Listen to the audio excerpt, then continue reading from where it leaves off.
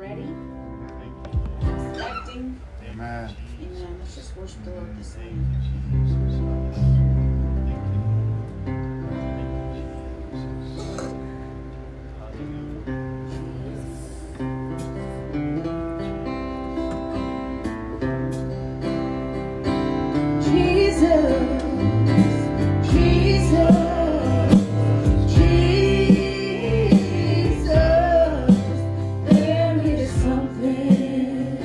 About that name.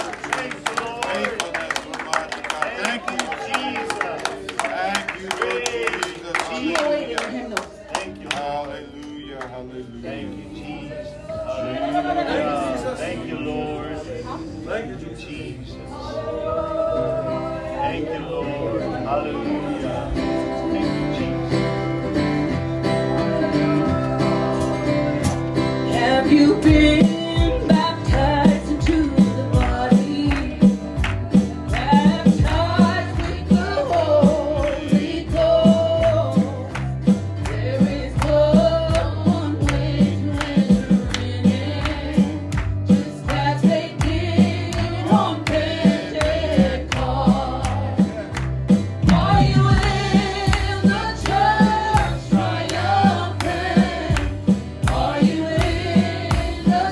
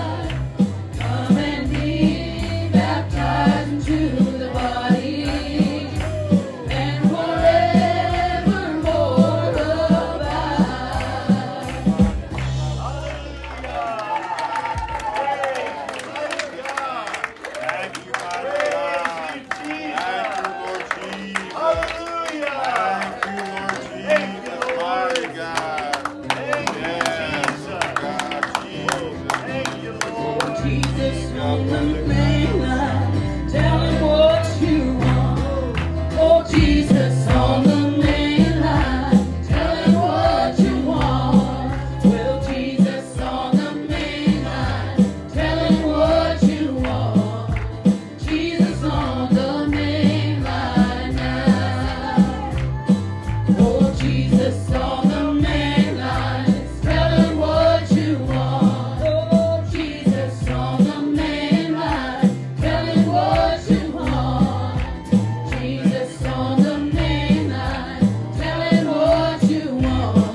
Oh, Jesus on the main line now. Oh, if you need salvation, just tell him what you want. Oh, if you need salvation, tell him what you want. If you need salvation, tell him what you want. Jesus on the main line now. Oh, if you need a healing, tell him what you want. Oh, if you need a healing, tell him what you want. Oh, if you need a healing, tell him what you want. Jesus on the main line now. Well, if you need a victory, tell him what you want. Oh, if you need a victory, tell him what you want. Well, if you need a victory, tell him what you want. Jesus on the main line now. Oh, if you need the Holy Ghost, tell him what you want. Oh, if you need the Holy Ghost, tell him what you want. If you need the Holy Ghost, tell him what you want. Oh, Jesus on the main line now. If you need a blessing, just tell him what you want. Oh, if you need a blessing, tell him what you want. If you need a blessing, tell him what you want. Jesus on the main line now. Well, you just call him up and tell him what you want. Oh, just call him up and tell him what you want. Oh, call him up and tell him what you want. Oh, Jesus on the main line now. Well, just call him up and tell him what you want. Oh, call him up and tell him what you want. Oh, call him up and tell him what you want. Well, Jesus on the main line now. Well, you just call him up and tell him what you want. Oh, call him up and tell him what you want. Oh, call him up and tell him what you want. Jesus on the main line now.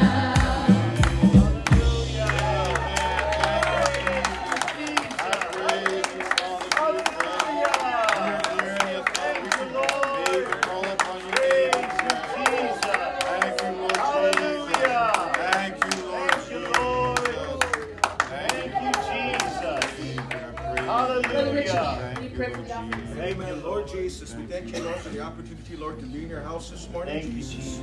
Lord, we thank you, Lord, for the mercies you bestow upon us, mighty God. Lord, we ask that you be with us in the service this morning, Lord. Bless your teaching, Lord. Bless the pastor, Lord. We ask that you let our hearts be ready to receive. Lord, I ask for good memory, mighty God. Be with us, Lord, throughout this day. Just ask in your precious name.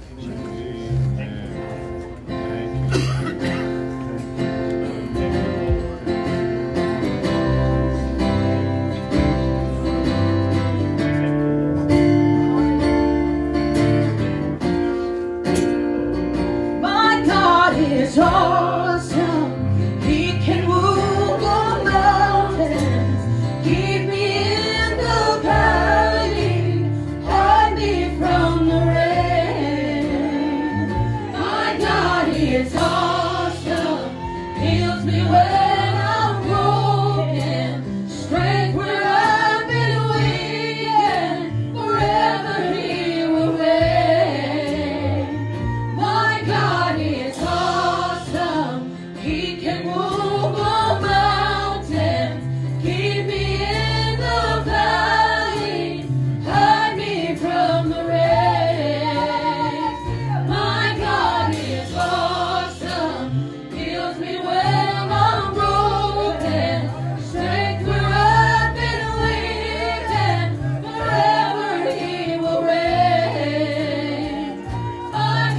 is awesome.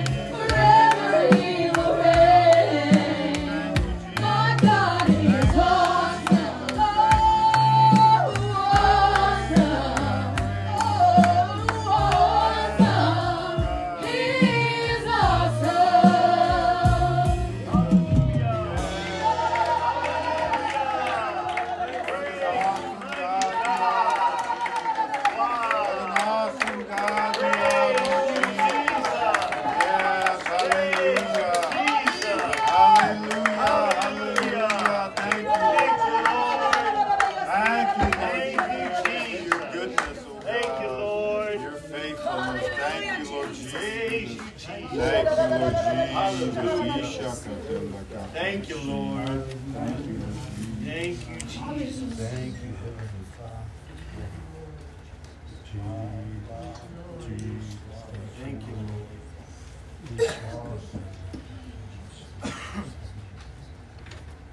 Thank you. He's an awesome God. Amen. Thank you, Lord. Amen. Awesome God. Thank you, Lord. Jesus. Awesome God. Thank you.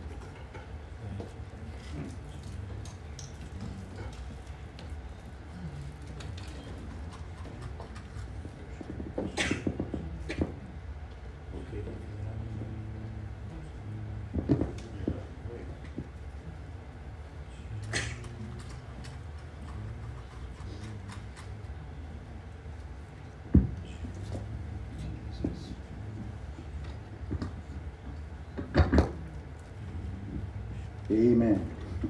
Thank you, Jesus. Thank you, Lord.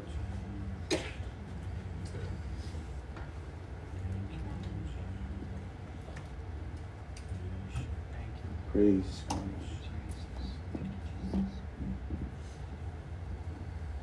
God. Just a few announcements this morning. We are trying to secure the armory for New Year's Eve. We haven't heard back from them yet. We're just waiting to hear back. I guess the way it sounds is that it's available, but they just wanted to confirm it with who's ever in charge, and so we're waiting to hear back from them. So in the event we get okayed for over there, then we'll have everything over there. We'll start out, and then our usual activities that we have on New Year's Eve over there at the Armory, and then we will be having the Lord's Supper Sunday morning service. Will be the Lord's Supper and foot washing only, and then regular service at 2 o'clock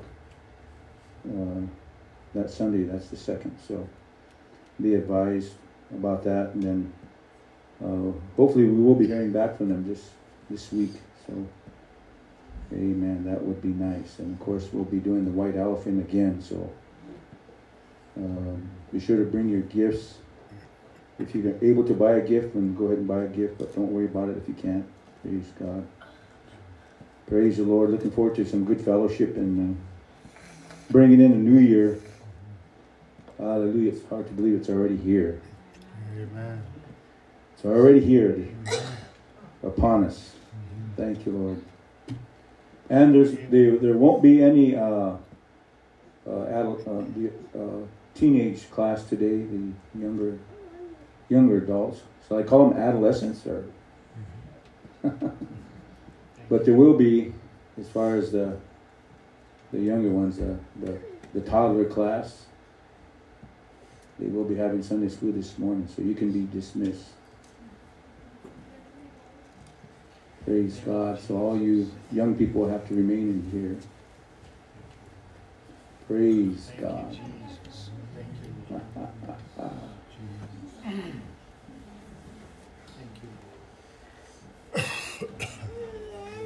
That's a pretty advanced class from what I hear.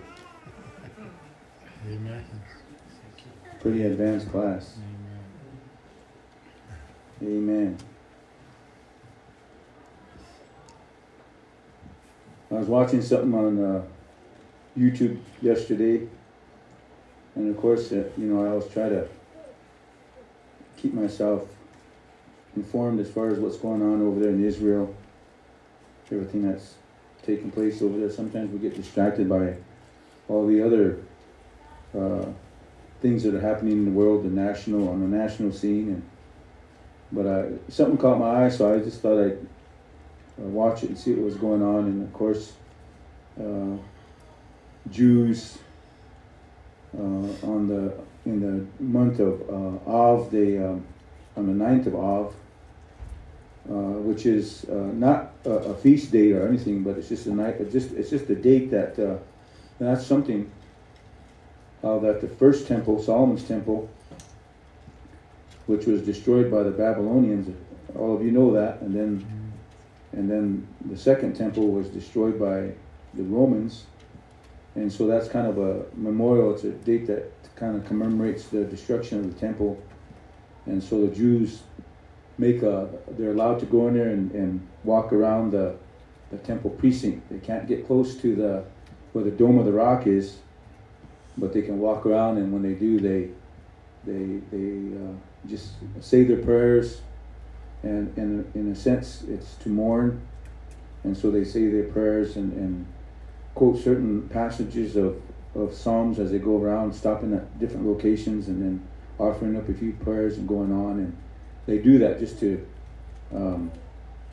remember what has taken place, and of course, looking forward to the day that once again they can occupy the Temple Mount, and that the temple can be rebuilt, and they talk about it like it's going to happen, and probably will.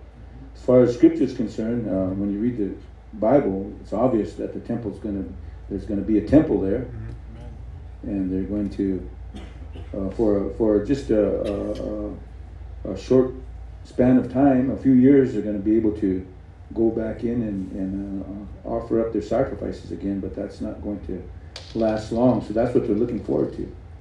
But what really caught me is just the way they feel and their emotions concerning this, and how they really, realize that what they had as far as the covenant they had and what they look forward to, and just their connection to it. It's something to see, just to feel that.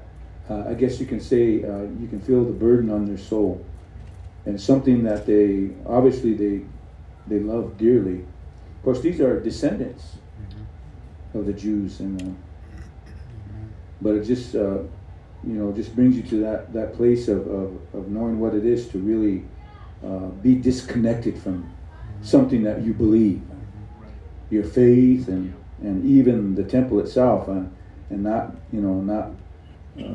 really being able to exercise their what they really want to do, their love for God, and the covenant that they made with Him. Of course, we know that that covenant is no longer in effect. It's been it's come to its end. It's come to the purpose it was going to serve, and now there's a New Testament, a new covenant. There's going to be a day when they're going to come to that understanding, that revelation, and that's going to be an awesome day, isn't it? Some even now, some Messianic Jews even now understand what that is and what the new covenant is. But looking forward to that time when they could all be gathered together, of course, to worship in that place. And of course, at the beginning of the millennial reign of Jesus Christ, and how the church comes into that place, after the 7th week of Daniel, how we come into that place where we can worship with them in the Feast of Tabernacles, celebrating the Feast of Tabernacles. That's going to be amazing, isn't it? Yes, amen. So I was in my mind, I was just trying to picture that. And as they walked around, of course, they stopped different locations, and whoever was holding the camera would point it to where the temple, where they said the temple was, where it was located. And of course they would say their prayers, but there was opposition there.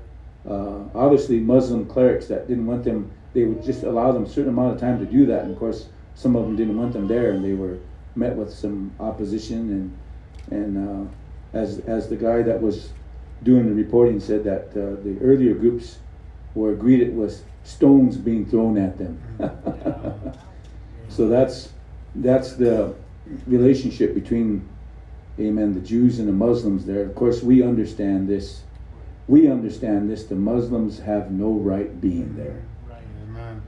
And something that happened, of course, back in the time period of the Ottoman Empire, when they built the mosque there and everything. So, but the Jews have legal right to be there, because that belongs to them. That was given to them by the Lord.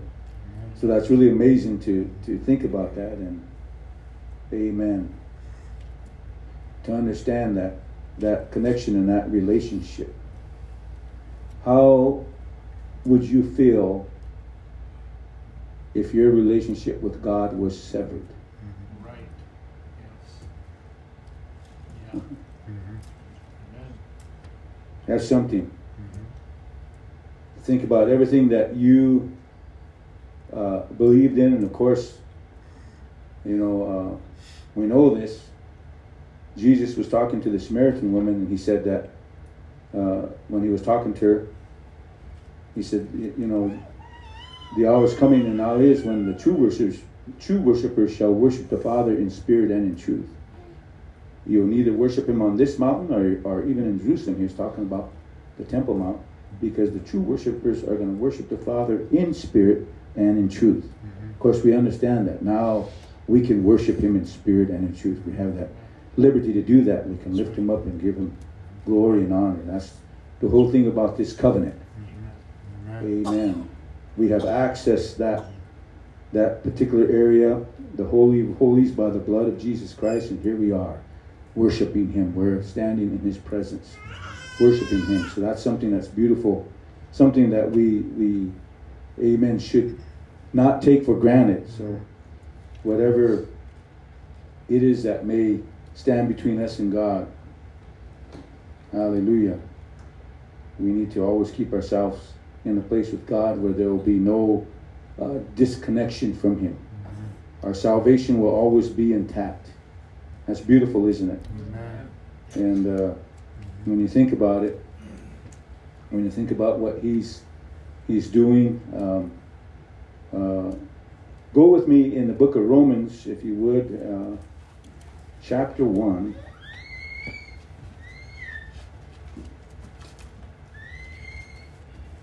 The book of Romans, chapter 1.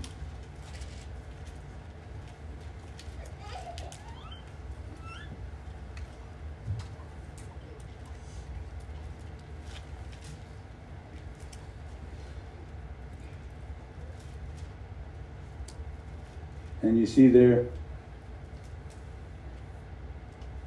in the book of Romans chapter 1,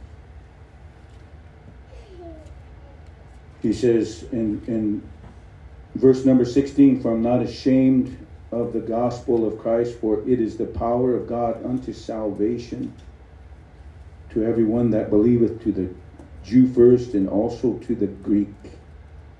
For therein is the righteousness of God revealed from faith to faith, as it is written, the just shall live by faith. For the wrath of God is revealed from heaven against all ungodliness and unrighteousness of men who hold the truth in unrighteousness." Woo-hoo. Who hold the truth in unrighteousness. So you think about that. Of course, we can take a look at who Paul's writing to. He's writing to the church at Rome, but he's also not just speaking to the church at Rome. He's speaking to all mankind, because we all have an idea. We all have an idea that there is a God. There is a God. All right? But we know who that God is, don't we? And he says, "Because that which may be known of God is manifest in them, for God has showed it unto them.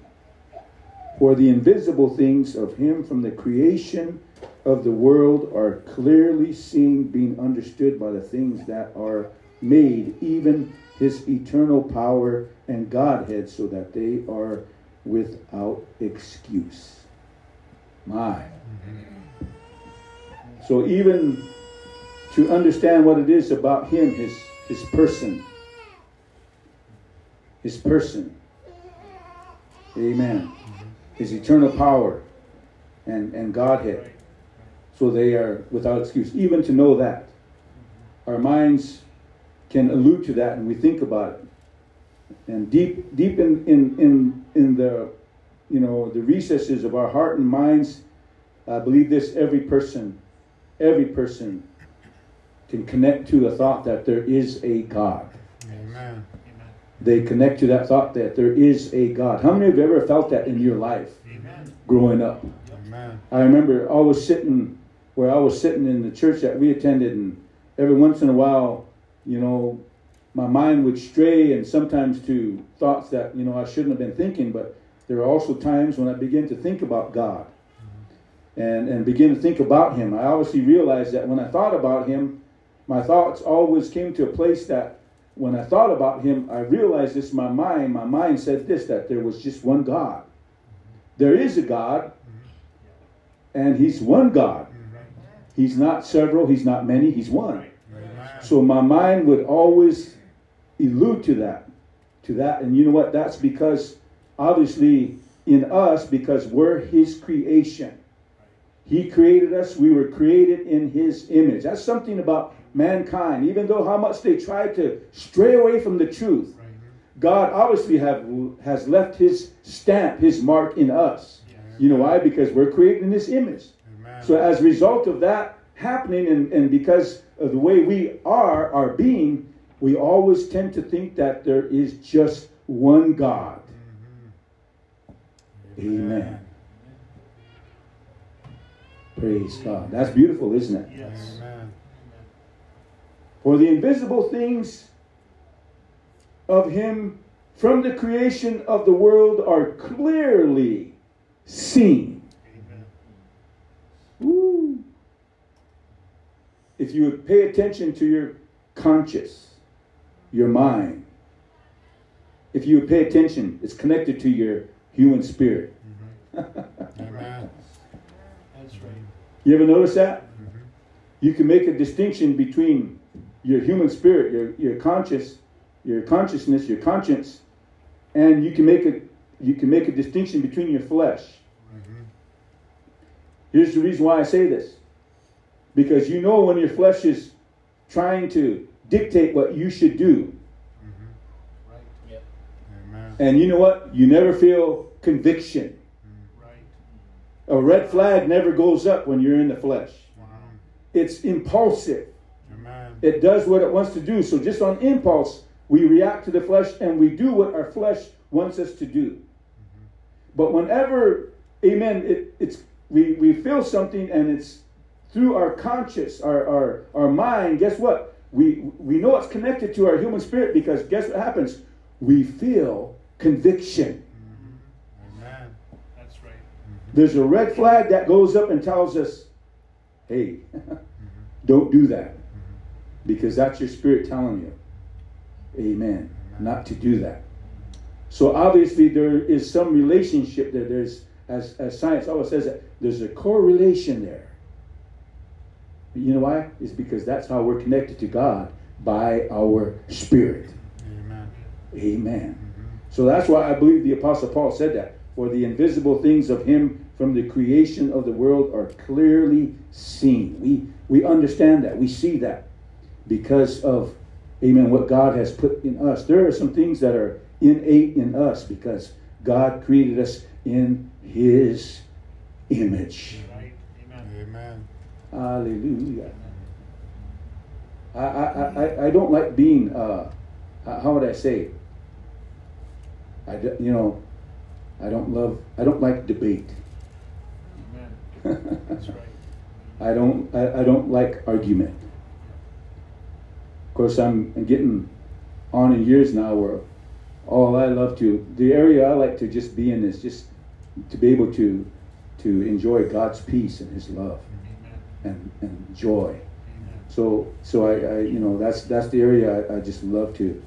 That's what I want in my being. That's what I want in my environment. I just love that peace and quiet, if you know what I mean. Amen. Just to feel God's grace. I mean, but when certain things come in and they start to kind of rouse my spirit and even my environment, and a lot of times that happens. How many of you experience that?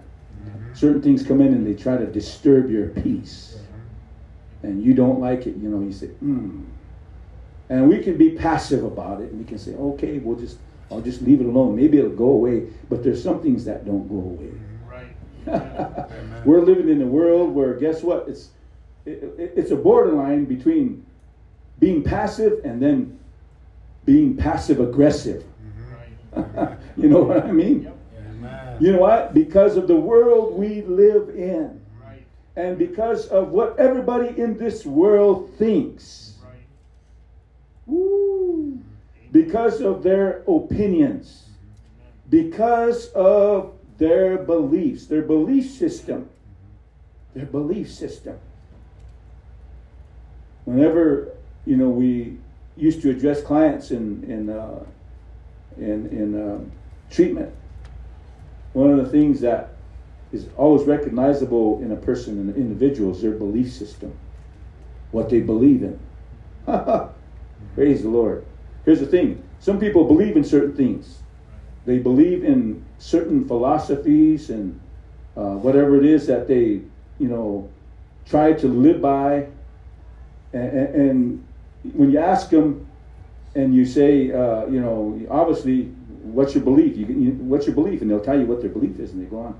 Here's the thing about this. Now, pay attention to this, because this is something that I found that was really amazing to me. Is a lot of people, when they say they believe in something, if they have a philosophy, if there's an opinion that they love to embrace, a teaching, and they say they believe in it, you'll be surprised at how many of them don't really follow that belief. Right. That's right. That's right. Uh, Amen. they don't follow it, so they don't believe it entirely. Right. So every time that we see that and we try to identify this, and when you bring it to their attention, they realize they look and they go, look at you funny, and they go, what are you talking about? Well, obviously, if you believe what you believe, you would be adhering to it 100%. Right. Amen. Woo. Are you understand what I'm saying? Yes. Amen. That's the way it should be with us, you and I. Yes. Amen.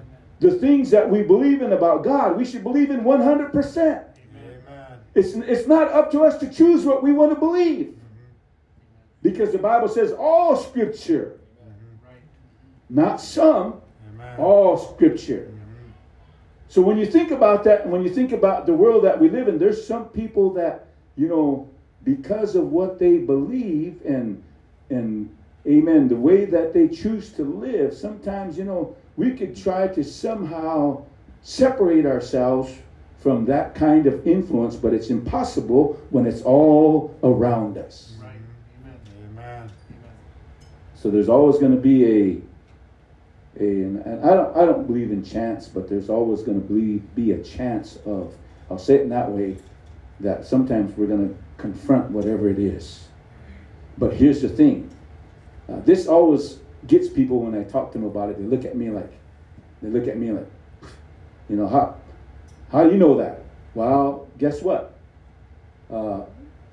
Even though we're different colors as far as our skin is concerned, I said, you know what?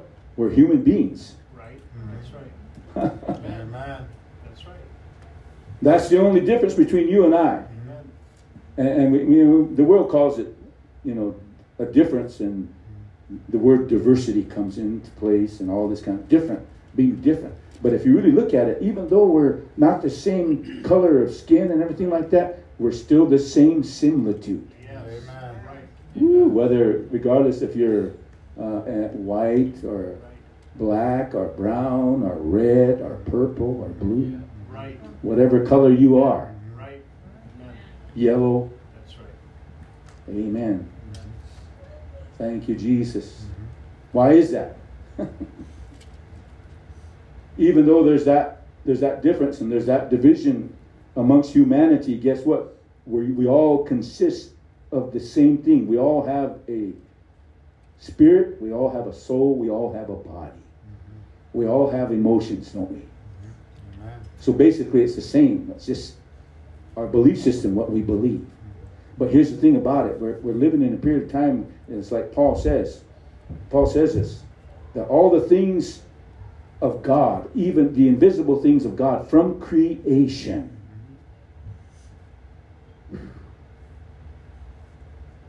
hallelujah. Hallelujah. The invisible things of him from the creation of the world are clearly seen, being understood by the things that are made, even his eternal power and Godhead, so that they are without excuse.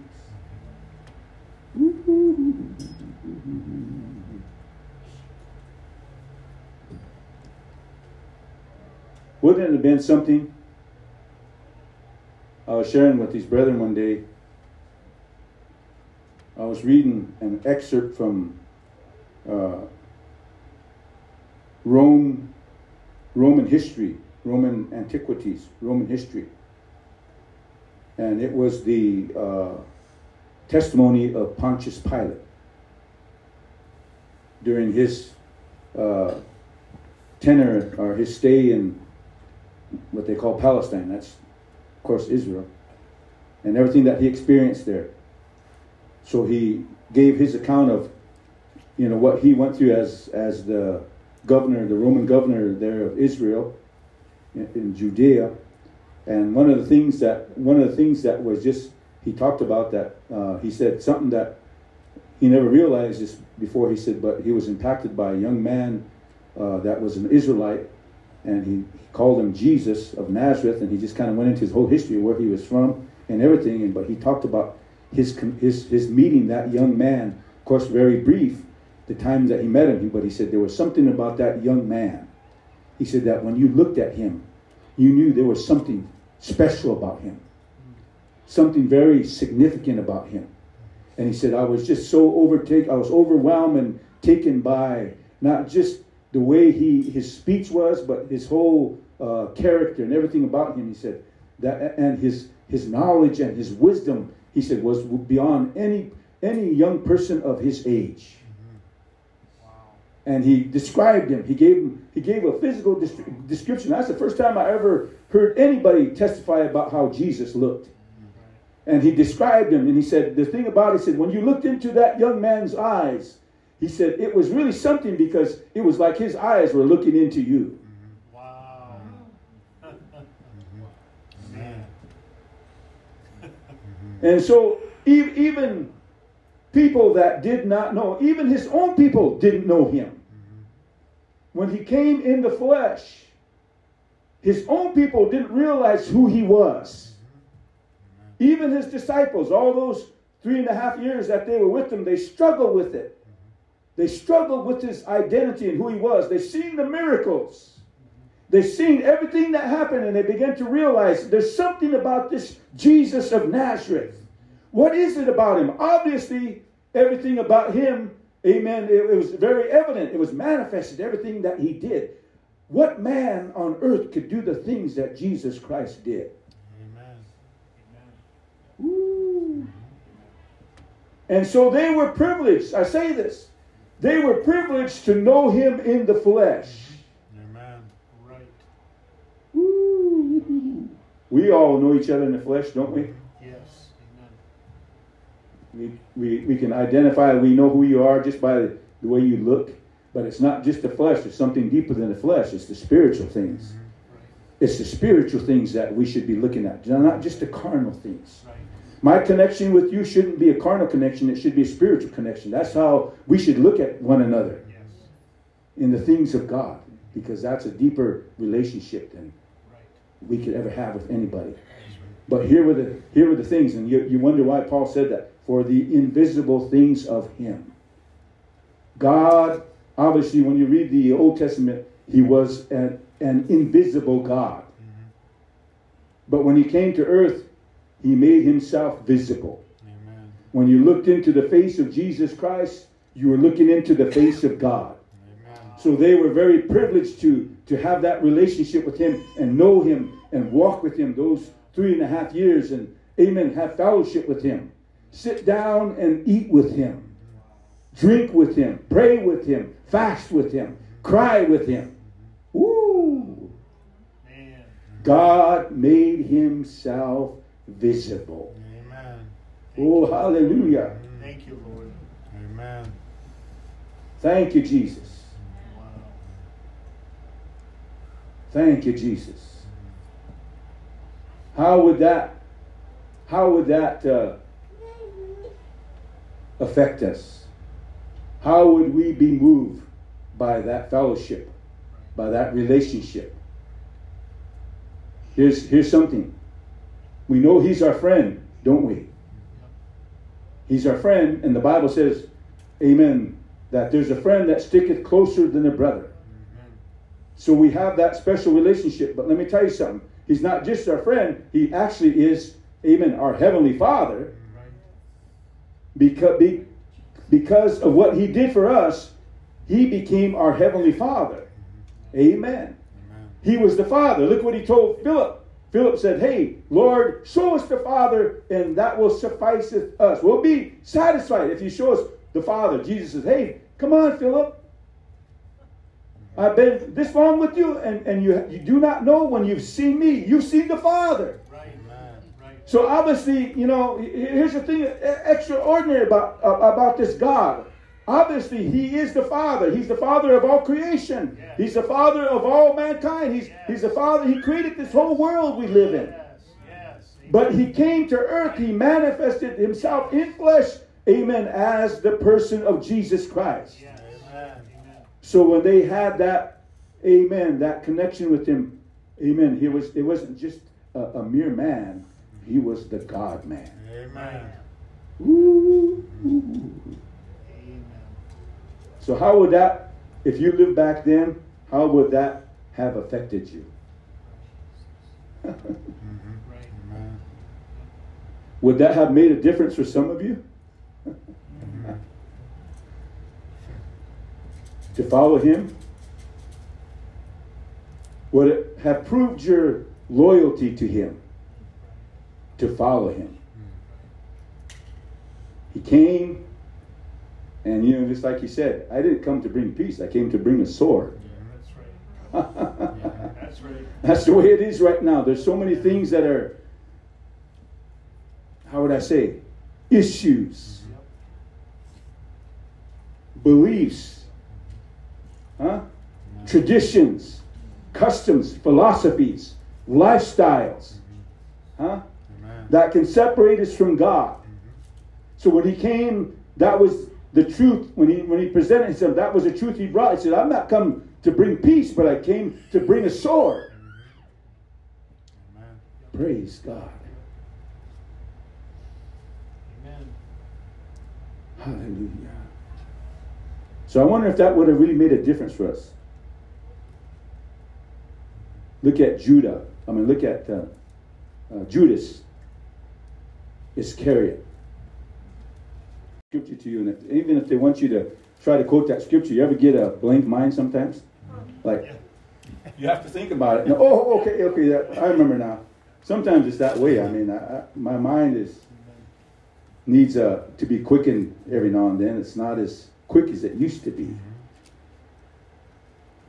Some things would come to me in a flash, and I would just, right off the top of my head, I would just go take off. But it seems like, amen, the wheels are turning a little bit slow. But you see here in Deuteronomy chapter 6, verse number 4, Hear, O Israel, the Lord our God is one Lord, the Shema. And thou shalt love the Lord. He's one, he's one, he's one. Hear, O Israel, the Lord our God is one, one. Right. And thou shalt love the Lord thy God with all thine heart, and with all thy soul, and with all thy might. Hallelujah. And these words which I command thee this day shall be in thine heart. So the Lord, he is one. He is one. And as so many people like to reflect on that, and they go back, well, that was the Old Testament.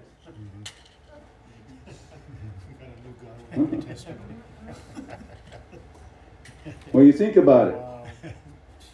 Obviously, yes, that was something that they were to be taught, something that they had to, amen, do to teach themselves that there was only one God, and there is just one God. And Mark chapter 12 and verse number 28, we see this where, amen, Jesus is the one talking here, and he says, and it says this, and one of the scribes came, and having heard them reasoning together, and perceiving that he had answered them well, asked him, what is the first commandment of all? Ooh. So here's Jesus. Somebody asked him a question. What is the amen, first commandment of all? Which is the first commandment of all? Well, first and foremost, first of all, when it comes to God, your first understanding of God is this, that he's one. And that's what Jesus said. The first of all the commandments is, Hear, O Israel, the Lord our God is one Lord. He is one. There's only one of him. And thou shalt love the Lord thy God with all thy heart, with all thy soul, and with all thy mind, and with all thy strength, for this is the first commandment. So the first commandment of all is this. The Christian world would be in a lot of trouble right now. And when I say the Christian world, you know what I'm talking about. Because right off the bat, they're breaking the first commandment.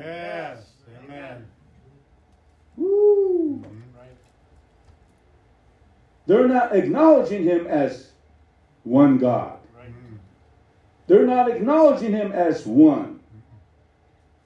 I have yet to find the word Trinity in the Bible. Right. Amen. Right there. Triune. I've heard people try to dance around the Hebrew and the Greek. Try to insert certain adjectives and verbs saying that this is the reason why there's a Trinity. There's no such thing as the Trinity. Right. Amen. That's right. Amen. Praise God. It would be evident. Yes. Because he said it was evident. He put it all in black and white when he said, the Lord thy God is one. Yes. Amen. Now, if there was three, he would have said, there is three. Amen. Right. There's the Trinity of the Godhead. No, there's not. So the understanding is this, and I know this, that's why Paul said that in Romans, the scripture, that it is without excuse. Right.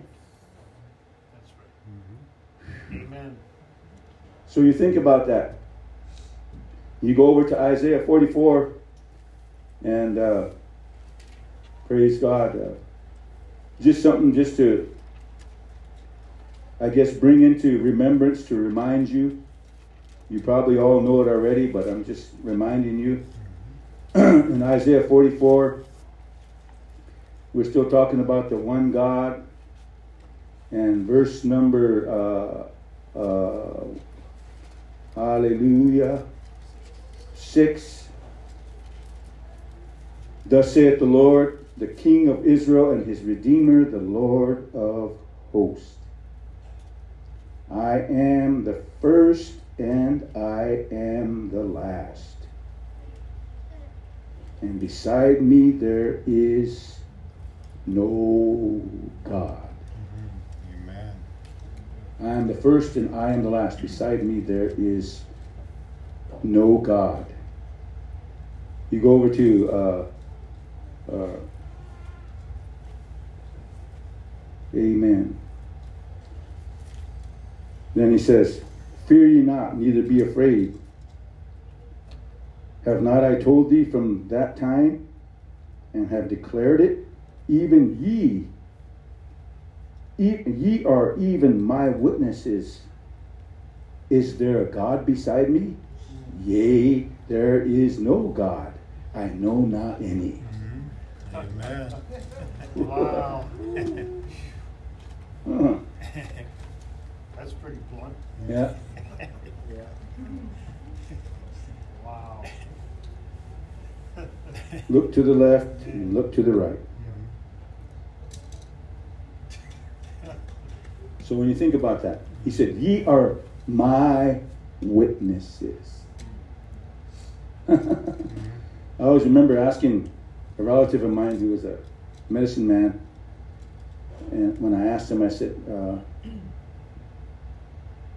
what is the literal translation, interpretation of Wakantanka?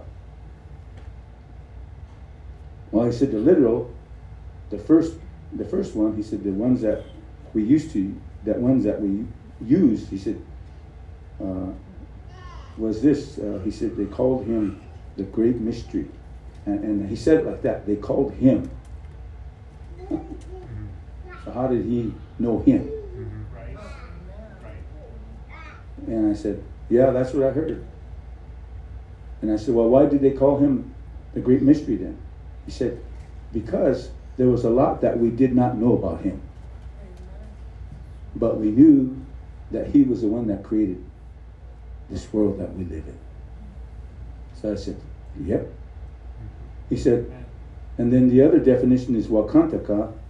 He said, because of the Christian influence, they use that to basically say that his spirit is big.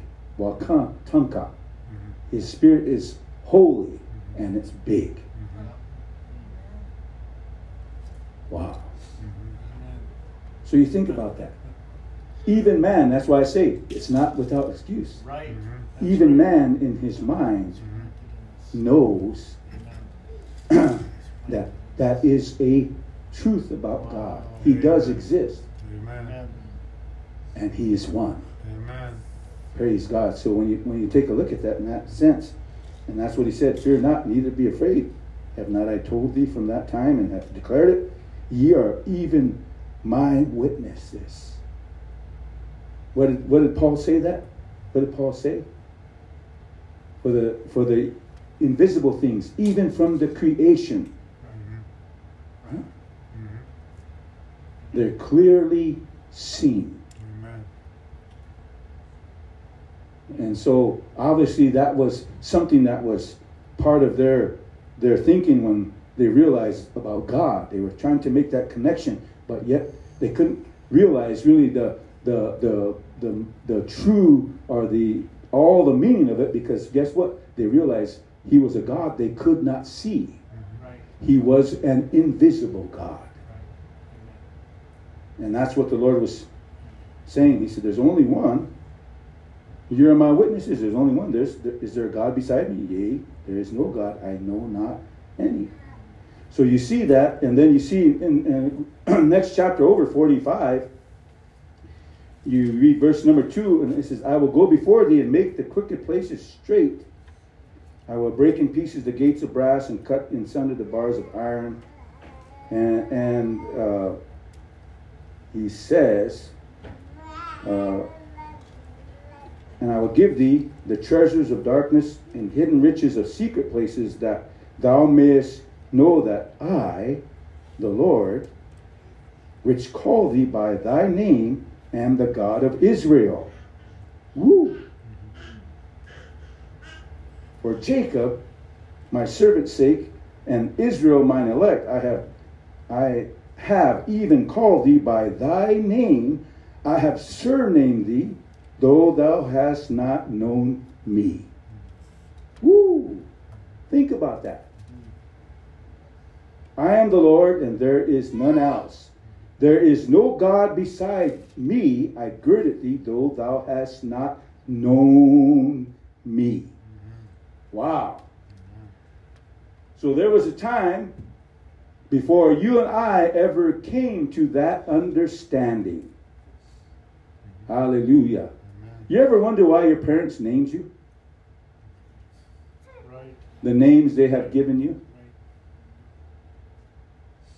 We think it's, oh man, I wish, I was just to remember in high school when some of my friends and some of my female friends, they always used to tease me. They say Harold, So my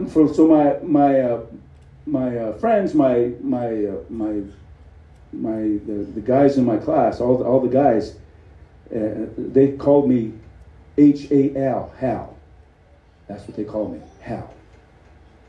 But the girls always say Harold. So every time you could tell Harold, It's like, oh man, can't ever get away from that. How you doing, Harold? But I never realized this until I got saved. And one time I asked my mom, I said, Mom, how come you name me Harold? And she said, well, we named you after the two people that, really have been an influence to me and your dad. And they were Episcopal ministers, Harold Luxon and John Lurvy.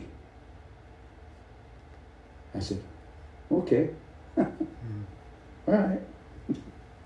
Here, you know what happened when my mom brought me home from the hospital? I was born premature, so I spent, I think she said it was like 5-6 weeks in the hospital. They couldn't bring me home. They wanted to make sure my organs were all, developed and everything. So I had to stay in the hospital. So the day they brought me home from the hospital, they had a fellowship meeting at the St. James Episcopal Church there, which is not there in White River no more. It used to be outside of White River. And they had a group meeting, a fellowship meeting, and Brother Richie probably knows about these. He was Presbyterian. They called it Brotherhood of Christian Unity, BCU. And so anyway, my mom and my dad went after me, and on the way back, they went to that BCU meeting and went inside there and set me down. And there was an elderly lady, and I can't remember her name, but she was sitting there, and she went up to my mom. She said, so is that your son? And she said, yes, that's him. We just brought him back from the hospital. She said, can I look at him? So she said, okay. She opened up my blanket and showed him. She said, he's small. She said, yeah, he was born premature. She said, but he's going to be a big man and he's going to be a preacher someday.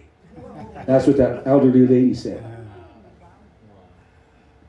So when she told me that, it was just like, blew my mind. So here's the thing. Here's the thing. We think our names, we look at our names and go, oh man, why did you name me that?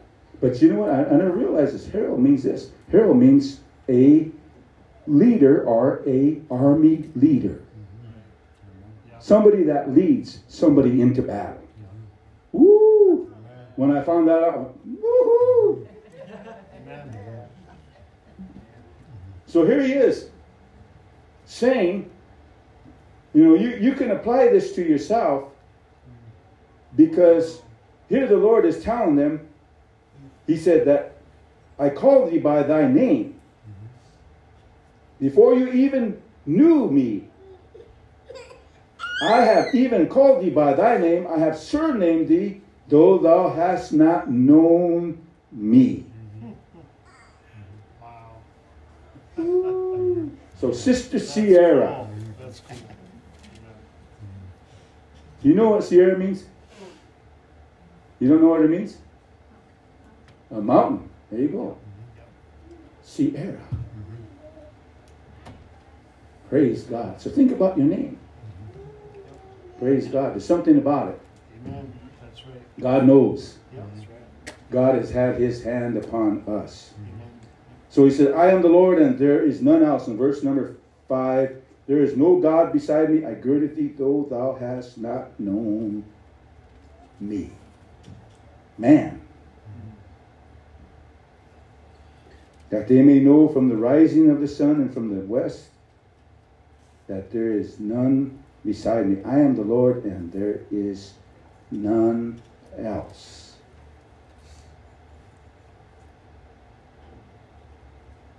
So you think about that. You think about that. It's amazing. Just one God. One God.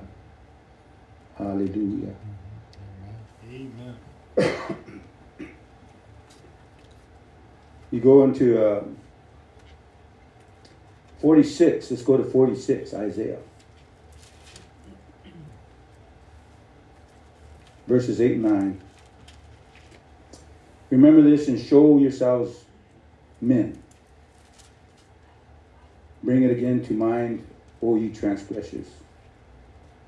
Oh, Lord. Remember the former things of old, for I am God, and there is none else. I am God, and there is none like me. Ooh. There's actually nobody on earth that is like him. That's right. Amen. Amen. That's right. You think about that, and I always say that when I pray, when I'm in, when I'm talking to him, and I just tell him, I said, Lord, there's nobody on earth like you. Amen. You are the only one God, the true God, the living God. Yes. Amen. There's none like you, Lord, in all the That's earth. right. You're all by yourself. Amen. That's his uniqueness. That's right. Man, that's amazing, isn't it? Yes. Amen. So you think about that, and praise God, it's something. But when we realize and understand what it is that you and I know, you and I have experienced. Now let me ask you a question, everybody that's sitting in here. Has that understanding made a difference in the way you see God? Yes. Amen. Amen. That's right. And it's made an understanding in the relationship you have with him. Because when you know, here's the beautiful thing about it. We always tend to take it for granted, and we say, well, yes, we believe in one God. Are you a one God person? And I always remember somebody's always referring to me, you're Jesus only. And I'll say, no, I'm not Jesus only. Well, you believe in one God? I said, yep. So you're Jesus only? I said, no, I'm not. Well, if you're not Jesus only, what are you then? I said, I'm Jesus everything. Right. Amen. Jesus is the Father. Yes. He is the Son, and He's the Holy Ghost, but He's one. Yes. Jesus everything. Amen. Not three persons, three manifestations, three attributes of God. That's how you see it. Amen. And a lot of people say, that's kind of hard for me to try to wrap my mind around. Well, guess what? Why would it be hard for God to make Himself a body that He lived in and He walked in, as the Bible says, John 1:14, that He dwelt among us. He tabernacled among us. Why is that so hard for you to understand? Because that's just the way God is. God's wonderful. Amen. Amen. And so, That's right. you know, when we have that understanding, and you might think to yourself, wow, you know, my dad taught me that when I was growing up. And so that's why I understand it. And that's why I believe it, because my dad taught me that. And my mom taught me that, or my grandpa taught me that, or somebody taught it to you. But let me tell you something. It wasn't just what you heard. It's not just what was given to you in the scripture. It has to be a revelation that comes to you. That you come to that understanding. Amen. That you know who He is. Your spirit bears witness with His spirit. Amen. Woo! So I wouldn't think of it like-mindedly, like, oh yes, I'm a one God person. I say that because there's only one God. Right. Amen. That's right. Hallelujah. Kind of amazes me how, now this is teaching now, we're doing this morning. All right? But it kind of amazes me how people want to avoid that topic. And if you're going to avoid that topic, then don't read your scripture. Right. That's right. Amen. Because the scripture talks about it. Yes. Amen. It's in the scripture. So, Yes. so obviously when you read the scripture, Right. you don't really pay attention to Right. all the things that are amen in the scripture. Amen. Hallelujah. Hallelujah. Somebody said one time, they told me, they said, I don't see it. I said, well, you know what? Maybe God hasn't revealed it to you. Right. Right. Yep. That's right. Hallelujah. That's right. Hallelujah. And He will, Yes, He will. if you open your heart up to Him. Yes, that's right. That's the key. Amen. I had to do this. This is how I used to believe. Yep. So it was always like this. Yep. But when I came to, amen, that understanding, when God came into my life and saved me, guess what? I don't do this no more. I do this. That's right. Amen. That's right. Only one. You know what that is? Anybody know what that is? That's change. Ah. Amen. Amen. Because you're not this anymore, you're this. Right. That's change. Yes. Amen. Right. That's change. God has changed you Yes. because Thank you, Lord. the truth has been revealed to you. Thank you, Jesus. Ye shall know the truth, and the truth shall make you free. Amen. Wow. Amen. And so when you come to that understanding, guess what? You're not this anymore, you're this. Amen. Now you see clearly. Yes. Thank Amen. you, Jesus. Now your vision, your sight of God is, amen, not obscure. You see it clearly because God has revealed Himself to you. Man, He's made it personal. Right. Amen. Ooh. That's what I love about this message. I could go on all day about this. Amen. Amen, because this is beautiful. Amen. So when you think about it, 1 Corinthians, let's go to 1 Corinthians chapter 8, excuse me. I'll let you get there.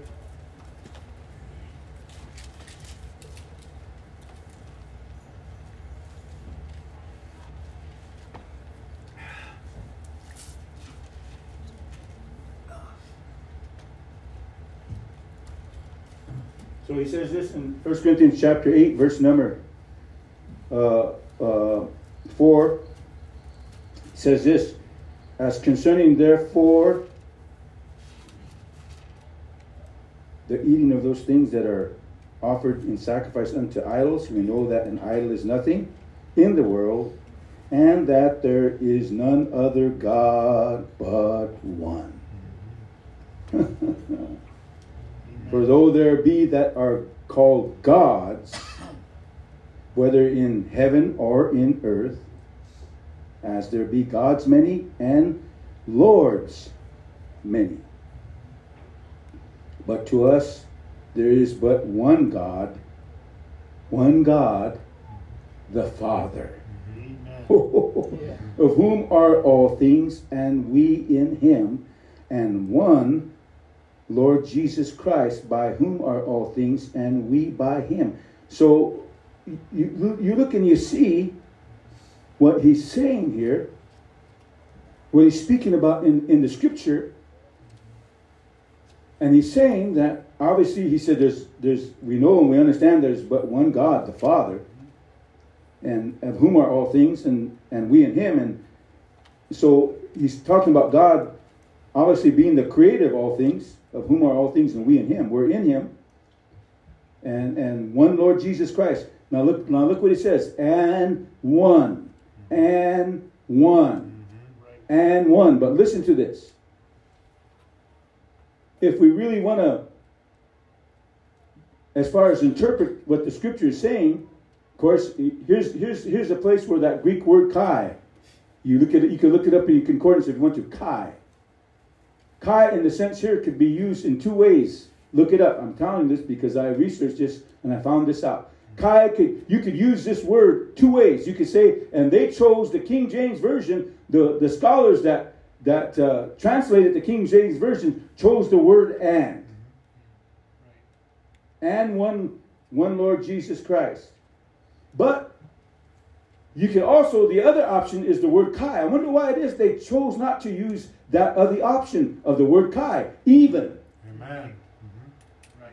So if we want to read it in the sense that if we have the authority of understanding certain words in the Greek, if we want to read it as the way it should have been translated, it should be, but to us there is but one God, the Father, of whom are all things, and we in him, even one Lord Jesus Christ, by whom are all things, and we by him. Because that adds up to what he's saying there. He's confirming, he's making that connection. Even one Lord Jesus Christ. In other words, what's Paul saying here? The Lord Jesus Christ is that one God. He is the Father. Amen. My.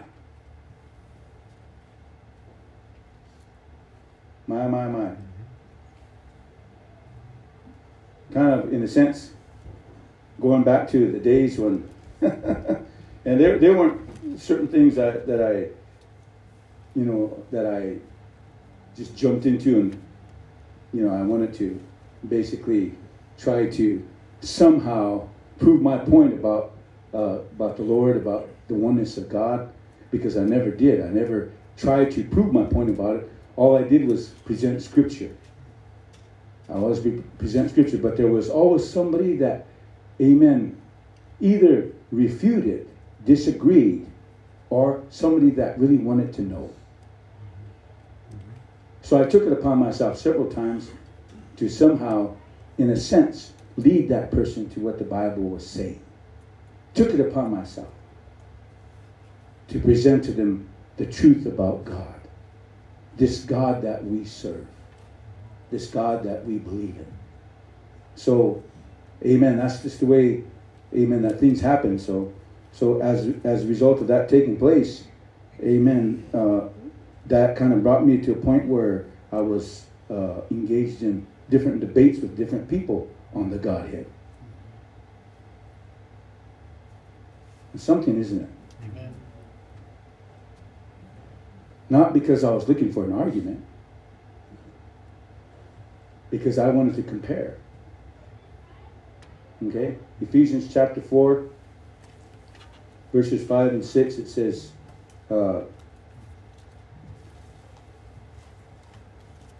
you see there,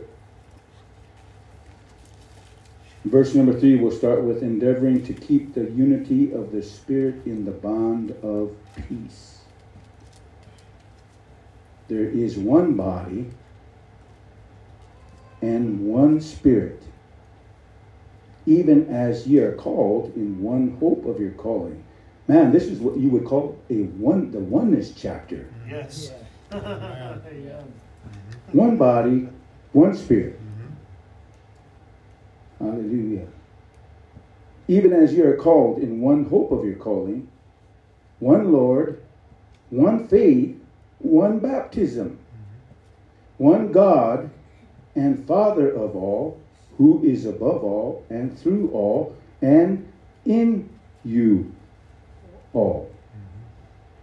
Man. So you see how the New Testament obviously alludes to this truth about God. You go over to 1 Timothy chapter 2. 1 Timothy chapter 2.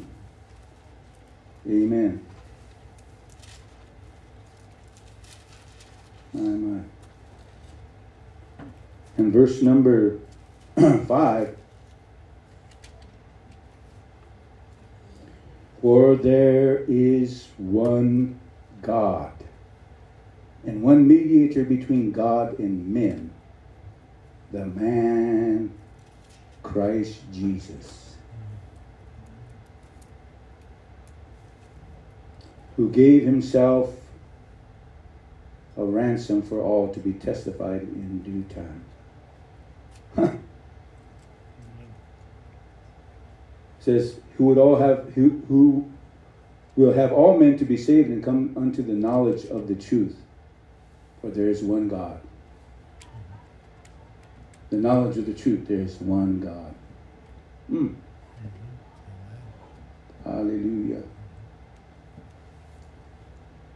So that's something that's, amen, that is pretty amazing when you think about it.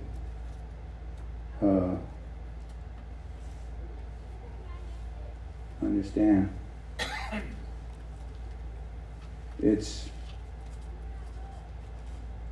comprehensible when you understand that God is a spirit.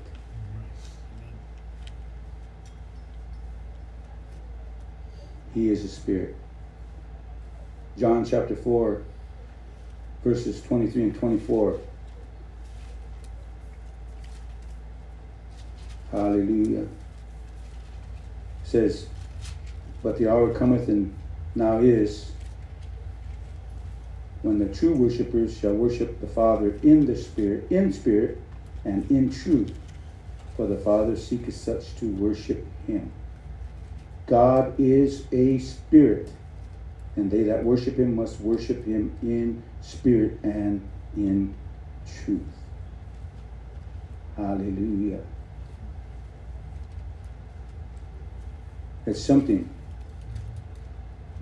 Worship him in spirit and in truth.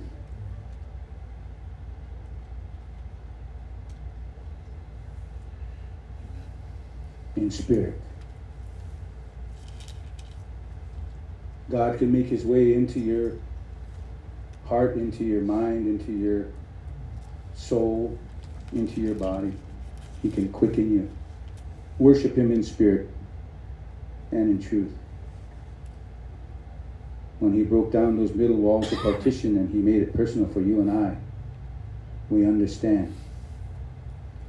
Praise God, we come to that understanding. So it's beautiful when we see that. Hallelujah. Acts chapter 7. Acts chapter 7.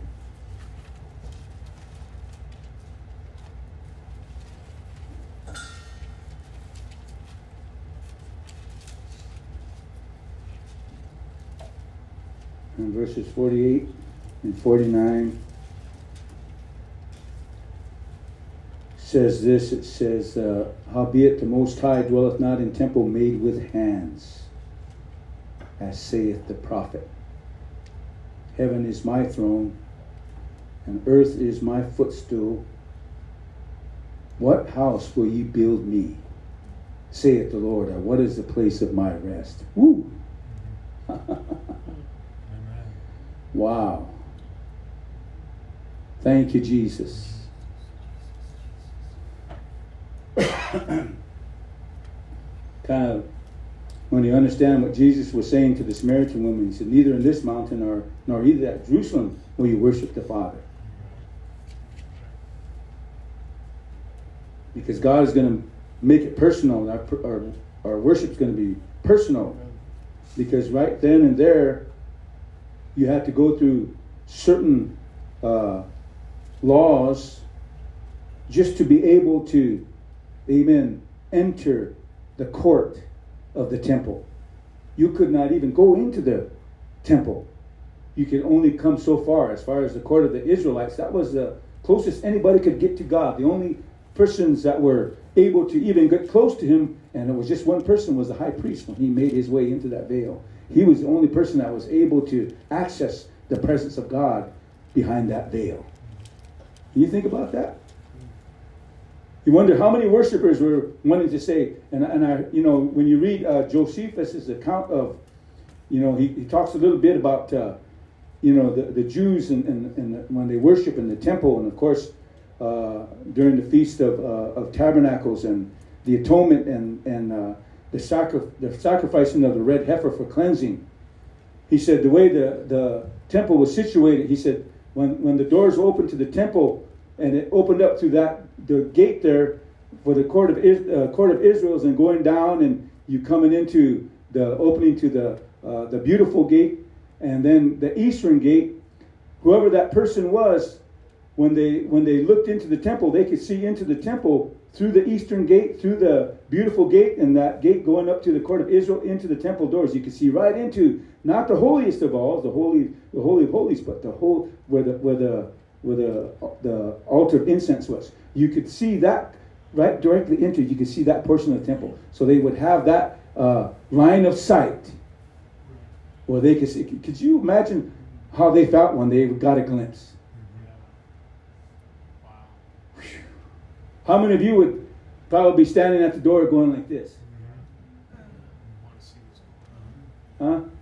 Just to get a glimpse at, you know, you didn't see the glory of God, but you got pretty close. You got to see the holiest of all, the holy place where, amen, the showbread and the altar of incense and the candlesticks. Once you got that glimpse, you go, oh man, wow.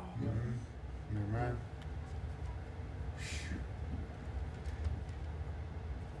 You wonder what people thought. Of course, you know, back in those days, you know, it was a little bit segregated. You know, the men were the only ones that were allowed to be right up there where the sacrifices were taking place.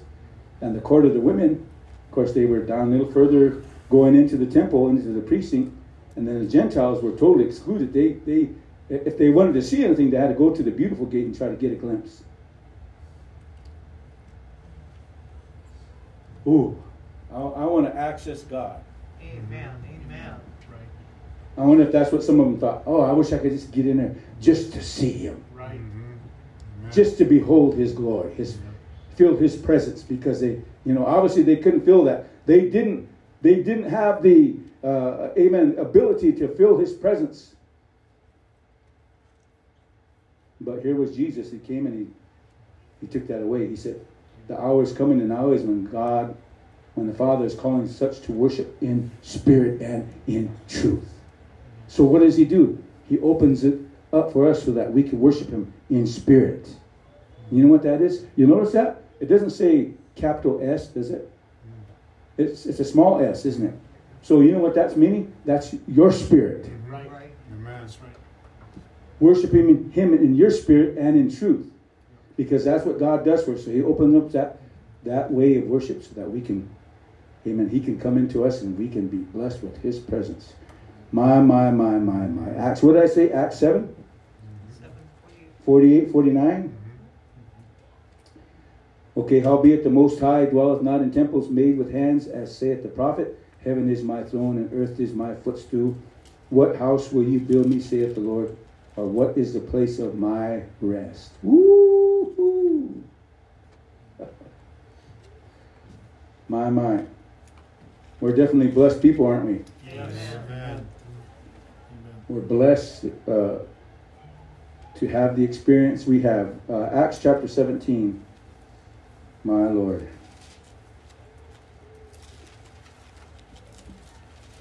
And verse number, 24.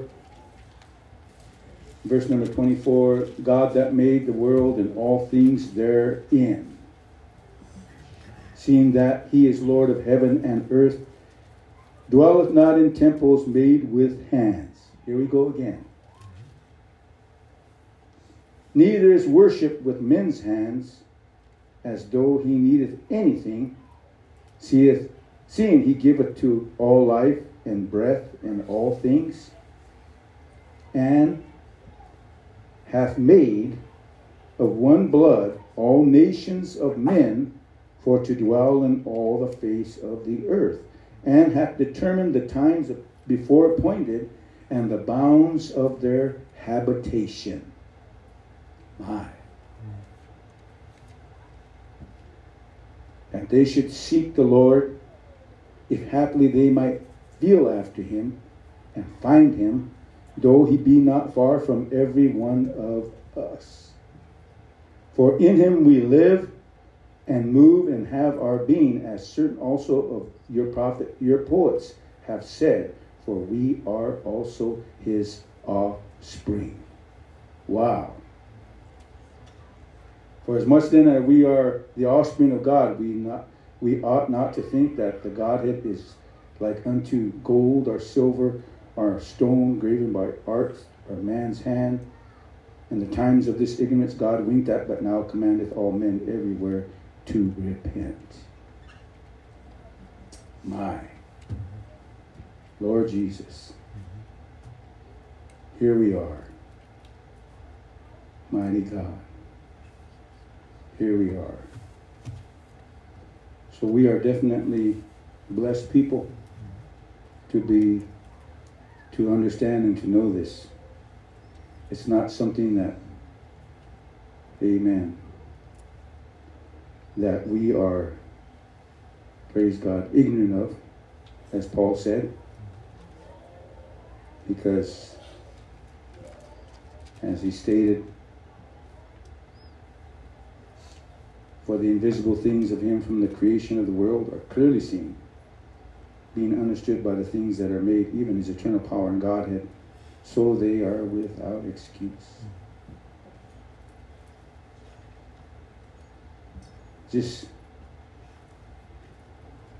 It's something.